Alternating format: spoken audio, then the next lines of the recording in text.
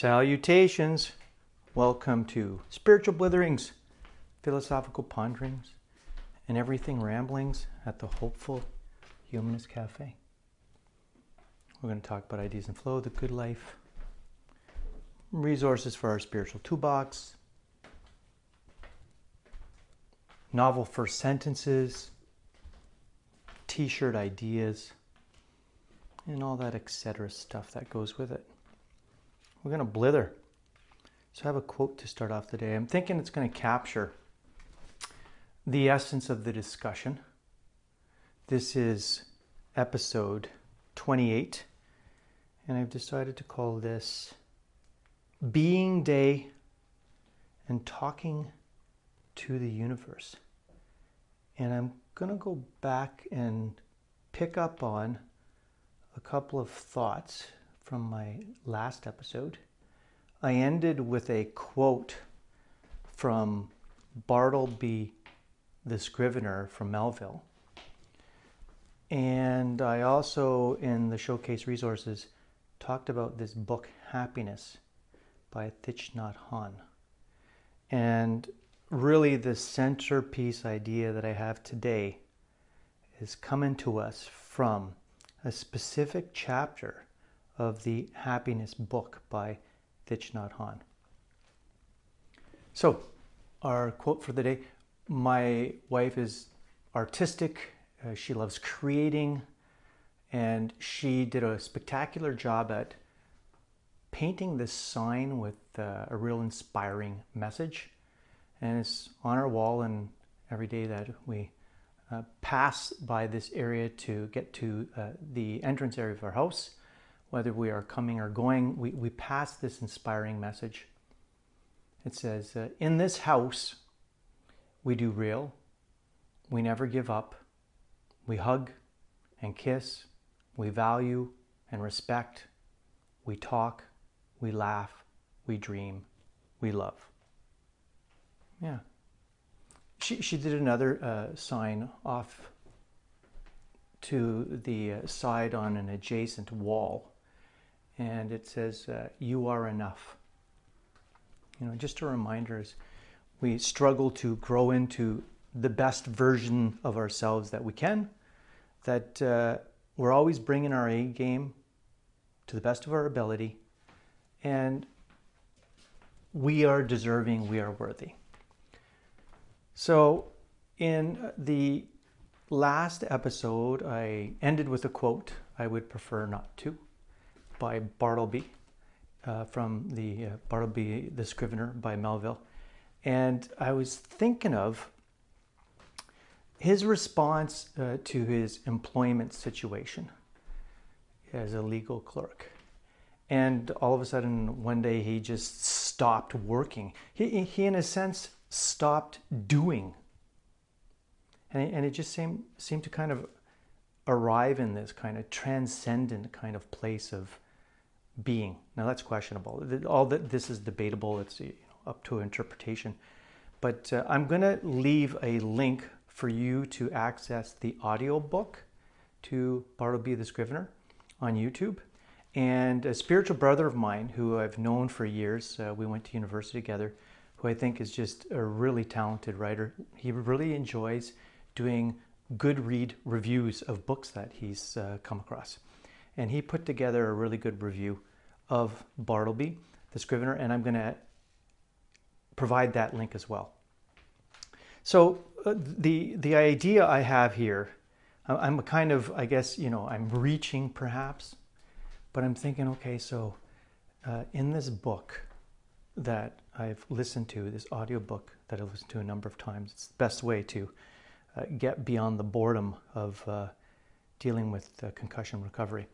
Happiness by Thich Nhat Hanh. I came across this idea of a lazy day.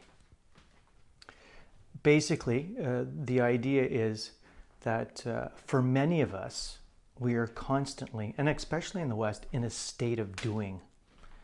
And we don't know how to just be. I'd have to raise my hand if someone asked that question. Do you struggle with being? Yeah, I really do. Even, going through the concussion recovery process, there's a lot of guilt I experience on a daily basis because you're not supposed to do a lot. You're supposed to take care of yourself and you're supposed to rest. And it's really boring, especially when you're looking around the household that is always in a constant state of entropy, right? Nothing's ever where it should be. And you're thinking, well, there's so much to do, but I mentioned about the Parkwood Points system in the last episode. You know, the idea is certain different activities kind of drain you of the fuel you have in your gas tank, and so you have to do things to replenish it. And so there's this point where you're bored, and so I'm listening to audiobooks, and I find them quite inspiring.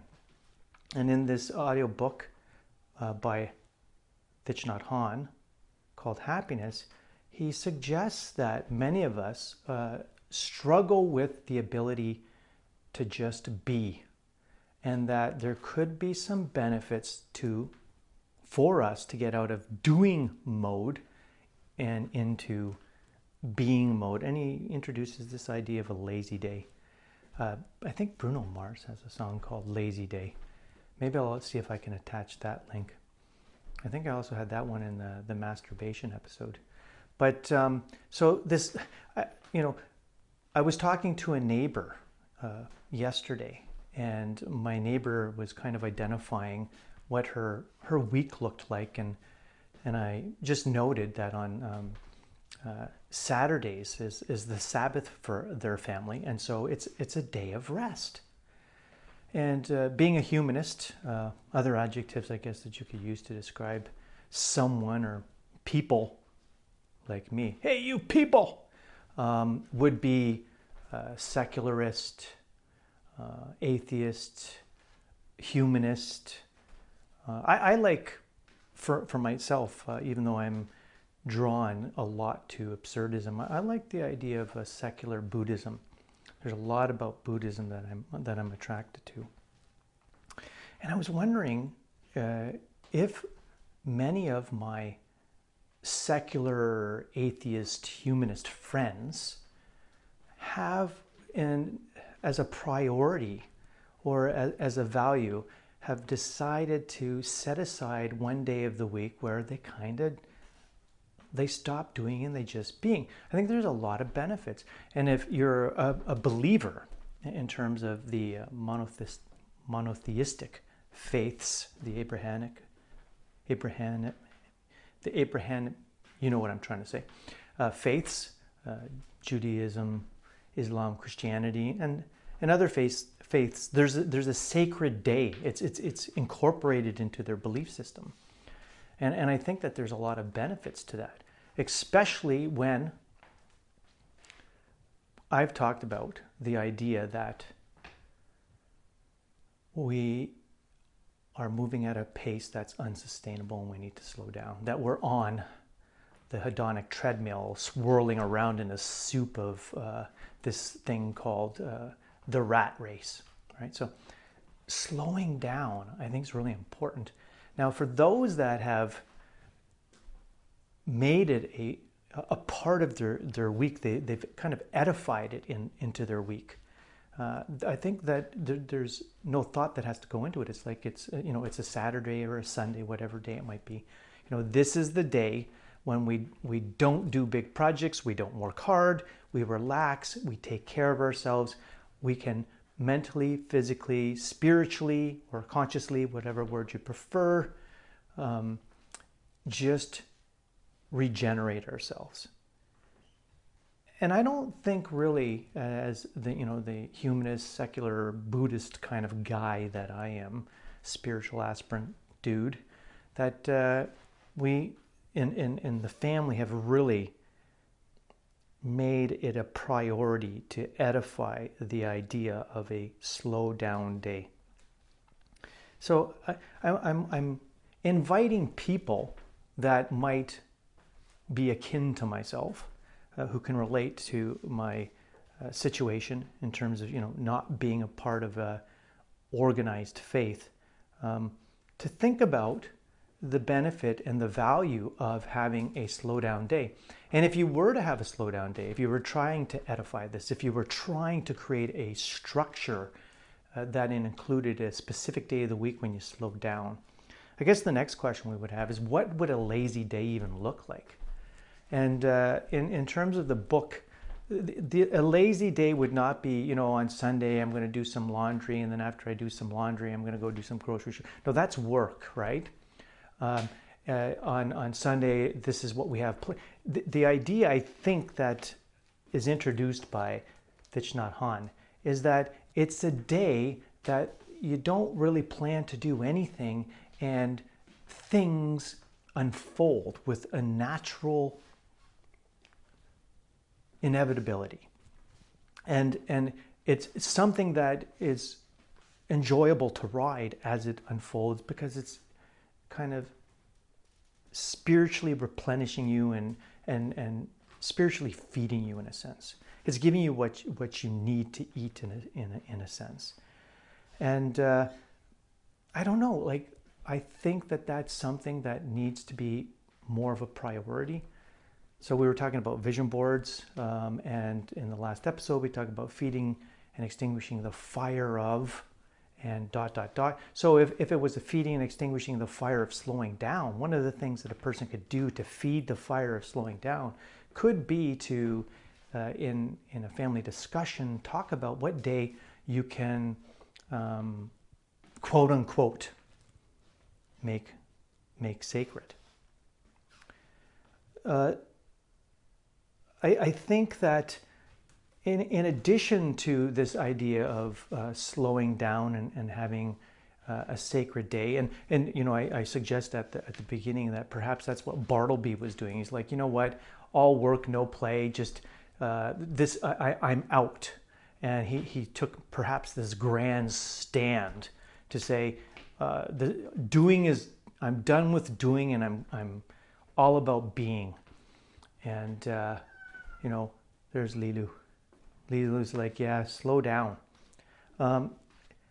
When I think about a lazy day for myself too, one of the things I think that would authentically make it a lazy day would be spending time with family, right? Like a lazy day for me would include this idea of hominess, cozily being together and enjoying each other's company, and in terms of the initial quote, laughing together, dreaming together, playing together, and just enjoying each other's company, perhaps a good meal, going for a walk together, and just getting some fresh air.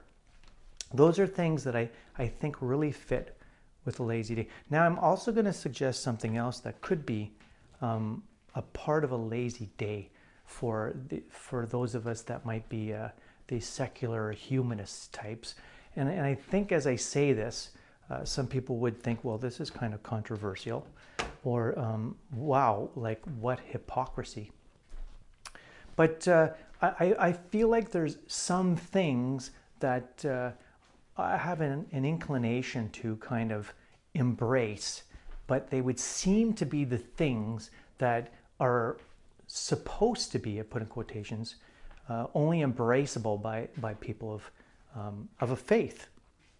And the idea of praying to God, I don't pray to God per se, but I think when I picture a being day, or whatever you'd like to call it, in terms of like generating discussions about and fostering creativity, what would you call your day if you had a sacred day, a day of rest, a relaxing day, a lazy day? I like this idea of a being day, and on this being day, or really any day of the week perhaps, just to be mindful about the interconnectedness of all things and our situatedness within it. I'm attracted to this idea, and I think people will find it perhaps irrational. I'm drawn to this idea of talking to to the universe, to the dynamic universe. When I think of God, I think that there's a number of descriptors that seem to have been identified as only belonging over in this category over here, but I believe that we could kind of say no, they don't have to stay over there. That they can be embraced and brought over here. And when I think of whatever it is that we're talking about when we think about God, I think about vastness. I think about the mystery. Something mysterious, something that's incomprehensible, that goes beyond description, and something that's enveloping. And all those words for me, in terms of this privileged moment that I have here as the hopeful humanist, I think that they're connected and associated with my experience of the universe. The universe is vast. It's mysterious, it's incomprehensible, it's enveloping. And I find that when I go for walks, I've had this urge to talk to the universe. There was a book a long time ago, I think over a decade ago, called Conversations with God, and it was very popular. This idea that you could have like a direct communion, just the everyday person could have a direct communion with transcendence. And it was very attractive. It was very popular. But for me, I felt at times compelled to start talking, but not to this personified, let's say, Christian version of this thing that we categorize as God, but to talk to the dynamic universe. And, what does that mean? I don't know. But I feel compelled nonetheless in terms of my smallness, yet situatedness and connected to this larger thing that subsumes me, this all one experience. And it's comforting to me. And I just wanted to put it out there as a thought that perhaps it doesn't have to be strange. Perhaps it could be okay. I'm sure that there will be some uncomfortableness with that, as if like there's like been a co-opting. But I mean, like if something's been co-opted, who co-opted it? Both sides, I guess, could suggest that. But yeah, I like this idea of a being day where you can talk to the universe. And in terms of some of the things that you might want to talk about, well, I mean, it's just when I'm talking to the universe, it's kind of it has to do with a desire for inspiration and insight to be a wiser me. And two, during the very difficult times, to within discover a source of perseverance that can stir the imagination, but it always culminates in a deep appreciation of the depth of the universe, and it's about being grateful. And so, yeah, I in terms of a being day, I think we might want to talk to the universe, and so that's my T-shirt idea. Talk to the universe. It's an experiment, like anything, in terms of what I suggest. These are just suggestions. They're from some just guy who thinks that there could be some real blessings that might come from setting aside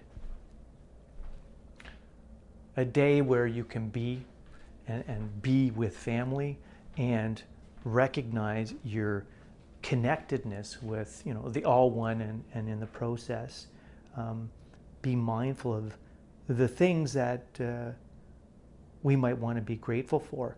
And by doing this, we will be feeding the fire of slowing things down. And I think it's going to really have a benefit in terms of mental, physical, and conscious health.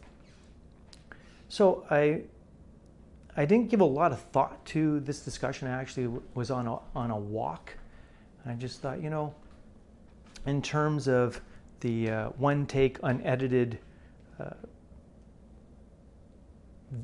way of doing these episodes, it could be interesting to have a raw discussion that was right on the tip of my mind's eye. And so I offer that to you. So the links will be a reference to, once again, the book called Happiness by Thich Nhat Hanh. I'm going to include a link to the audio book Bartleby the Scrivener on YouTube. And in terms of kind of giving some justification for this idea of talking to the universe, and that it could be okay. It might be okay. It might not be so crazy. I offer this closing thought called I Am the Cosmos. And this is a thought I'm going into a journal from March 3rd, 2003. And it says, I am the cosmos. I am a culmination of the cosmos. I am the air that I breathe, the water that I drink, the food that I eat, the earth that I walk upon, and the sun that shines down upon me. I and the universe are one. So thank you for joining me for this conversation, this neighborly moment, and I hope that at some point you might be able to experience the blessings of a lazy day.